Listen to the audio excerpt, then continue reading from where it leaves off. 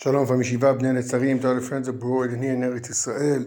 Shabbat Parashat Pinchas. We read the second count of Sefer Bamidbar. You know, Sefer Bamidbar is called Numbers because at the starting, or in Hebrew, Sefer HaPekudim, because at the starting it has a mifkad, and at the end again it has a mifkad. Before entering Eretz Israel, you have to split the nachalot according to families. So now they're giving a list of all of the families which could get nachalot in Eretz Israel. But there's something very special about this mifkad, very famous, of course, when the Torah says, Reuven bechor Israel, bnei Reuven, Chanoch, Palu, Chetzron. Okay, that we understand.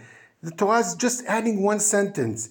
Lechanoch, mishpachat, Chanoch, not lechanoch, Chanoch, mishpachat, ha-Chanochi. What is this ha-Chanochi business about? Why is the Torah adding a hey and a yud to the name? So when you know this famous Rashi, which says because the Kodesh Baruch Hu wants to give edut, Shivtei Israel, edut Hashem Shivtei Israel, wants to give edut that these shvatim are all tzaddikim and all the yichus of them are all is a good yichus. They're really the sons of their fathers and grandchildren of their grandparents, and there wasn't no mixing up, no assimilation in Mitzrayim, like you could have thought that in Mitzrayim, because the Egyptians were so powerful and they had so much shlita and all of Am Yisrael, maybe there was enough assimilation. Even if they wanted or didn't want, they had the power.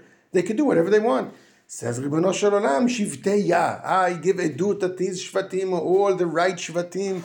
And when you say someone is the son of Reuven, is the son of Reuven, the son of Shimon, the son of Shimon, etc. But of course, the big question is, why are you mentioning it only now? You could have said it at the first mifkad when they left Egypt. Why only saying it 40 years later before you're going into Eretz Israel? Well, that's really simple answer, as many Rishonim say, because something happened at the last parasha. The last parasha, Bnei Israel sinned very badly with Bnot Moav. So only then was the question asked, because up to then they said, these tzaddikim, even Bilam said, the tents have special, the openings of the tent is not against the opening of a different tent, all tzniasdik. And so when they saw once that Bnei Israel sinned so severely with Bnot Moav, they said, okay, maybe it's a different story completely. That's why Ribono Shel Olam has to emphasize in this mifkad, Shivtei Yah. They even know they had a kishalon, they had a sin, it was very bad, but it doesn't mean anything about the past. But there's more to ask. Why is it ha-Chanuchi? You know, Shem Hashem is Yud and then Hey. Why is it Hey over here before the Yud? Says Rav Sorotsky in Oznaim LaTorah. He says, because the Hey is against the Isha. You know, Ish and Isha have an Aleph and a Shin. And the Isha has a Hey. You spell Isha without a Yud. It's Isha, Aleph, Shin, Hey. And Ish is with a Yud. So when they combine together, they have Kedusha in their house. It's Ish v'Isha, it's Shem Hashem Benehem. So says Rav Sorotsky, when you're dealing about tzniasdik problems, the big severe problem of yichus, of course, is the wife, is the woman. If they were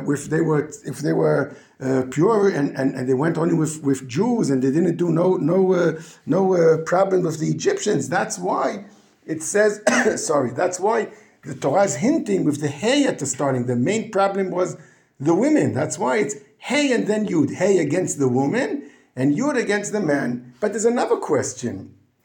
And okay, so you said, Ribono Shel Olam, you wrote in Torat Moshe, Chanoch, Mishpachat, Ha-Chanochi. Okay, very good. What does that help me to tell the Goyim that they're stam saying, stam telling stories? Rashi said that the Goyim all of the nations say, you're not really Jews because you all, in the Galos, who knows, and in Egypt, and who knows what happened over there, you're not really Jewish. Okay, so if I write it in the Torah, does it help someone? Does the Goyim suddenly say, it's written in the Torah? They don't care what's written about the Torah. You know, now it's Shivas HaTammuz. When I'm recording this Dvar Torah, one of the reasons of Shivas HaTammuz is Aphostomus, which burned the Torah. He cares about the Torah. What does he care what it says in the Torah?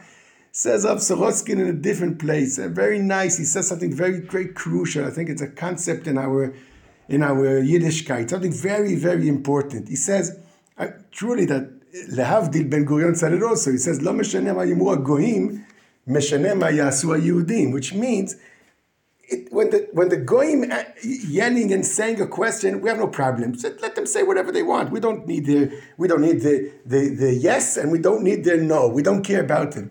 But when they ask a question like that, and we start believing maybe they're right, we have no ability to say to them, you're wrong completely, and there's nothing, lo tzarich lasim lev elechem, like they say in Hebrew. Then there's a problem. So really the Torah is giving a edut hachanuchi is not for the goyim, it's for us. We have a problem with believing that Avoteinu were so tzaddikim, and Avoteinu were so, even in Egypt, and even all of the galuyot, they were mesiut nefesh on the Torah, and the mitzvot, and the tzniut. We have the problem. That's why the Torah is giving us the answer. And when we have the good answer, it doesn't matter what the goyim say. And I'll tell you more than that. If we have a very good answer, and we're sure that it's right, and we're completely bilibeinu biveli boshavim, that's what's the right thing to do, the goyim won't do anything. And that's a big lesson to all of us in the history of Jews and goyim, not trying to get the yes from the goyim, but to believe and to really believe in what we're doing. And then the goyim, of course, will evaporate. Ke'ashan tichle. Me'er v'shabbat shalom and kol tuv.